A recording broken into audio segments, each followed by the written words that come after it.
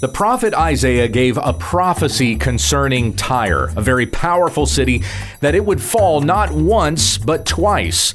And any success that Tyre would see, God would use for his glory when we understand the text.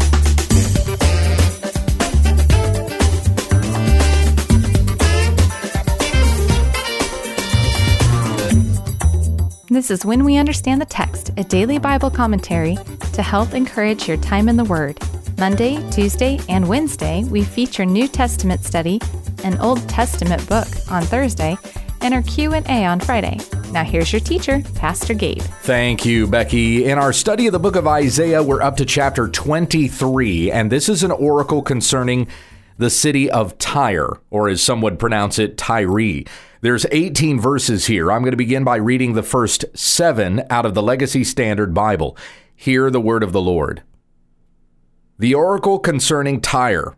Wail, O ships of Tarshish, for Tyre is destroyed, without house or harbor. It is revealed to them from the land of Cyprus. Be silent, you inhabitants of the coastland, you merchants of Sidon. Your messengers crossed the sea and were on many waters. The grain of Shihor, the harvest of the Nile, was her revenue, and she was the nation's gain. Be ashamed, O Sidon, for the sea speaks the strong defense of the sea, saying, I have neither travailed nor given birth. I have neither brought up choice men nor reared virgins. When the report reaches Egypt, they will be in travail at the report of Tyre. Pass over Tarshish. Wail, O inhabitants of the coastland. This is your exultant city, whose origin is from days of old, whose feet used to lead her to sojourn in distant places. Now, Tyre is a very ancient city, in fact, considered by many to be one of the oldest cities in the world. It does still exist. It is in the modern nation of Lebanon, just a little bit to the south of Beirut, a little over 100 miles to the north of Jerusalem, right there on the coast of the Mediterranean Sea. And the way this begins, an oracle concerning Tyre, or also the burden of Tyre, as that would be translated, and then addressing Tarshish. Wail, O ships of Tarshish. Now, you might remember that city as being the place where Jonah was trying to flee to when God was telling Jonah to go to Nineveh and tell them to repent. Jonah got on a ship bound for Tarshish. That was about as far away as he could get. Tarshish and Tyre, as far as powerful trading cities were concerned, were about as far from one another as they could be. Tarshish was clear out towards Spain, like practically the end of the Mediterranean Sea as you go out into the Atlantic Ocean. There's no more land past Tarshish. So the ships of Tarshish, the furthest west you could go, trade that went as far as Europe extended. Those ships, the traders aboard those ships, the city itself, which was a bustling center of trade, they wailed at the destruction of Tyre because there's nowhere for them to go. They could go to some of the cities, around what is modern day Greece or Italy or something to that effect, but they lost the revenue that they could get from going all the way out to Tyre. And there was no city as wealthy for the ship traders on the Mediterranean as Tyre was. So at the destruction of Tyre, it is felt as far away as Tarshish. Now, as we continue on with this particular oracle, at the end of the oracle, there's a statement about Tyre being restored. Yahweh will visit Tyre. They will still bring in their harlots' wages, but their harlots' wages will be used in a way that is more honoring of God instead of hoarding up their own wealth. Let me read to you a historic commentary on this particular oracle concerning Tyre, and then we'll do our exposition of the scriptures here. This is from the Benson commentary. Here's what it says about the burden of Tyre. Tyre was an ancient city and wealthy city situated upon the Mediterranean Sea, and for many ages, one of the most celebrated cities in those parts of the world. The Greek geographer Strabo says that after Sidon, it was the greatest and most ancient city of the Phoenicians. It's mentioned in Joshua 19:29, the strong city Tyre as existing when Canaan was divided by lot to the tribes of Israel. in the days of David and Solomon. It evidently appears to have been a place of great note, and it continued and increased in its commerce, wealth, population, and power during the reigns of subsequent kings of Israel and Judah. When Isaiah uttered this prophecy respecting its desolation, which he did 125 years before it happened, it stood firm in its strength and glory, abounded in riches, and was especially mighty in naval power, having lately conquered the navy which the Assyrians had brought against it. Yet this city, according to this prophecy, was destroyed, and that twice, first by Nebuchadnezzar, and long afterward by Alexander the Great. That, of course, would have happened after the biblical record. Continuing on.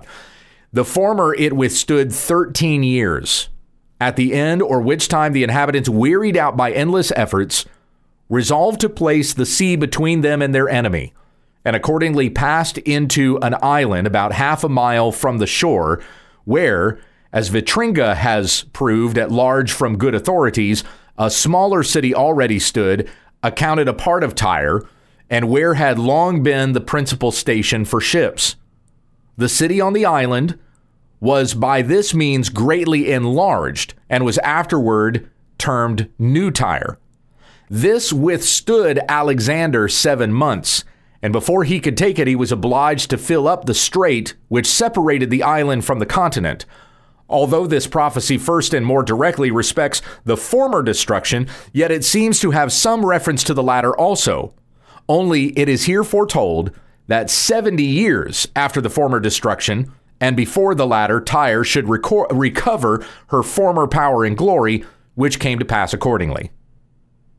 So this is the 8th and last discourse of the second part of Isaiah's prophecies concerning the city of Tyre. And after we finish with this, when we come into chapter 24 next week, we read about how Yahweh will empty the earth, swallow up death, establish peace, and deliver Israel. And then after that, beginning in verse 20 or chapter 28, we'll have various prophecies concerning judgment on Israel. But let's come back here once again to the oracle or the burden of Tyre. Wail, O ships of Tarshish, for Tyre is destroyed, without house or harbor. It is revealed to them from the land of Cyprus. Be silent, you inhabitants of the coastland, you merchants of Sidon. Your messengers crossed the sea and were on many waters. The grain of Shihor, the harvest of the Nile, was her revenue, and she was the nation's gain. So the destruction of Tyre is going to be felt by all of these other nations as well. Those that had traded with Tyre, had brought grain to Tyre. For Egypt, this was their most abundant crop, to have grain. And to be able to take it to Tyre and receive such great wealth. But with that city destroyed, where do they go with their grain? Like when you've got shipmen who have already settled out their appointments and their deals and their traders, and they know exactly with this harvest, I'm going to this place. They know how much grain they have and who they're going to trade it with. And suddenly that trader is not there. Well, now they've got a serious problem, because I've either got to take this grain somewhere or it's going to go bad. What am I going to do with this grain when they've already scheduled out who they're going to take it to? So this becomes a judgment upon other cities and other nations as well, who feel the effects of the destruction of such a great city. In the book of Revelation, we know that when Babylon is destroyed, the kings of the cities of the earth wail. And because it's like, what do we do? Where do we go for trade? Where do we receive our goods and services when a center of business like the powerful, influential city of Babylon has been destroyed? And so similar sort of a thing here. With the destruction of Tyre, it's felt all over the world, with every trading city on the Mediterranean. Continuing on in verse 4, the sea speaks the strong defense of the sea, saying, I have neither travailed nor given birth. I have neither brought up choice men nor reared virgins. When the report reaches Egypt, they will be in travail at the report of Tyre. Pass over to Tarshish. Wail, O inhabitants of the coastland. Is this your exultant city, whose origin is from days of old, whose feet used to lead her to sojourn in distant places? See, even in the day of Isaiah, this was an ancient city, considered with great power and longevity. Truly the gods, okay, talking about the false gods, truly the gods had blessed such an important, powerful center. That's the way the people would have perceived it. If this city has lasted so long and has such influence in the world, it has the favor of the gods. But then Yahweh comes and destroys it. And he's going to do it the first time by the hands of the Babylonians. And again, as mentioned before, the second time it will happen by the hand of Alexander the Great. So when Yahweh brings destruction upon Tyre, reveals to the world, this city was not as powerful as you thought it was. And so it's a very indicting question here in verse 7. Is this your exultant city? Is this where you had placed your trust and riches? Now look at it. The statement that was made in verse 4, like the personification of the sea that says, I have neither travailed nor given birth. I have neither brought up choice men nor reared virgins. It's speaking of the destruction of Tyre as being so total and so affecting that it's as if children had never even come from her at all. That's how serious this destruction is. Where will be found in the world a citizen who came from the city of Tyre? So going on into verses 8 through 11, there's three movements here. Verses 1 through 7 is the first movement. 8 through 11 begins who has counseled this against Tyre, giving credit to Yahweh who has brought this judgment against the city. So it's not just happenstance that the city happened to fall. It is Yahweh who has brought this judgment. And then there will be a final prophecy in verses 12 to 18. So looking at the second movement here, verses 8 through 11, who has counseled this against Tyre? The bestower of crowns. Who is it that gives crowns to men that they may have authority and rule? As it says in Daniel chapter 2, it is Yahweh who sets up kings and tears down kings. So we continue with this question in verse 8, whose merchants were princes, whose traders were the honored of the earth. Who receives these great commendations, whether it be a king or a prince or a successful merchant or a trader, or who receives honor on the earth? Where does all of this come from? If not from the blessing of Yahweh, men would have nothing. We're born naked, we die naked. We come with nothing, we leave with nothing. So who bestows upon us anything that we possess? The credit goes to the Lord. And so he has the authority to set up and tear down.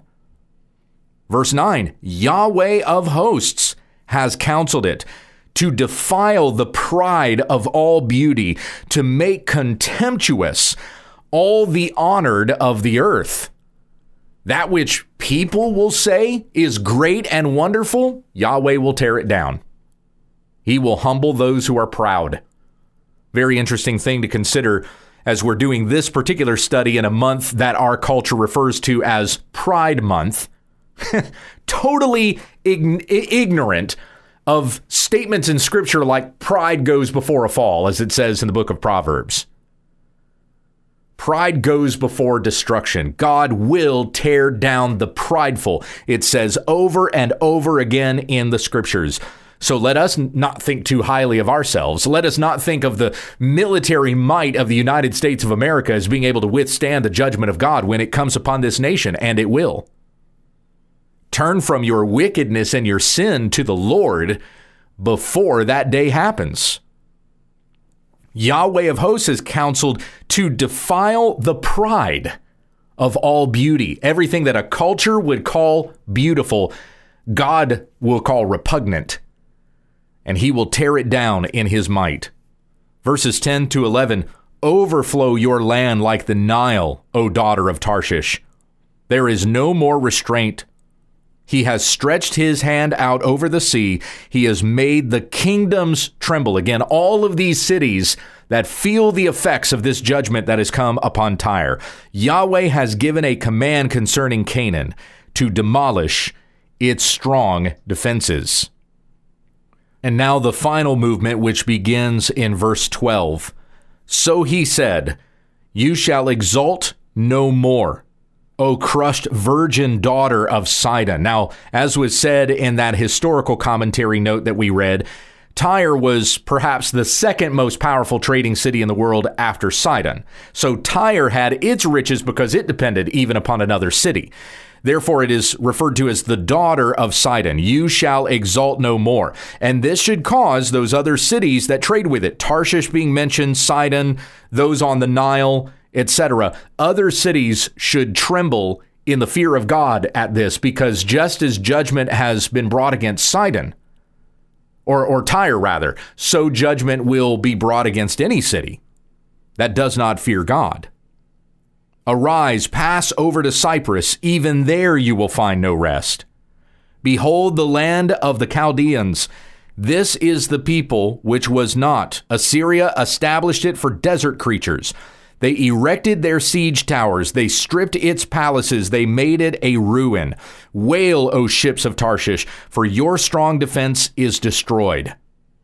Now it will be in that day that Tyre will be forgotten for 70 years, like the days of one king. At the end of 70 years, it will happen to Tyre as in the Song of the Harlot. Now, so the interesting thing here is that it's being prophesied exactly who's going to come against Tyre and destroy it. It will be the city that you least expect right now. You don't think the Chaldeans have the power to be able to come against you, but in the time, it's over 100 years from the time of this prophecy. In that span of time, Babylon will be built up, and they will be the ones to come and conquer Tyre. So this prophecy is being given. And then, of course, there is a mention of a destruction that will come upon Tyre a little bit later on. But first of all, we have a promise of restoration. Now, it will be in that day that Tyre will be forgotten for 70 years. So after this destruction comes by the hands of the Chaldeans, Tyre will have no position of authority. No one will be coming to trade with Tyre. It'll just be a forgotten city. It won't be on anyone's trade registry for 70 years, like the days of one king. So what would essentially be the span of a single monarchy. At the end of 70 years, it will happen to Tyre as in the Song of the Harlot, verse 16, take your harp, walk about the city, O forgotten harlot, pluck the strings skillfully, sing many songs that you may be remembered. So word is going to go about regarding Tyre's destruction and that it has now been restored. The word is going to get around that we can trade with Tyre again.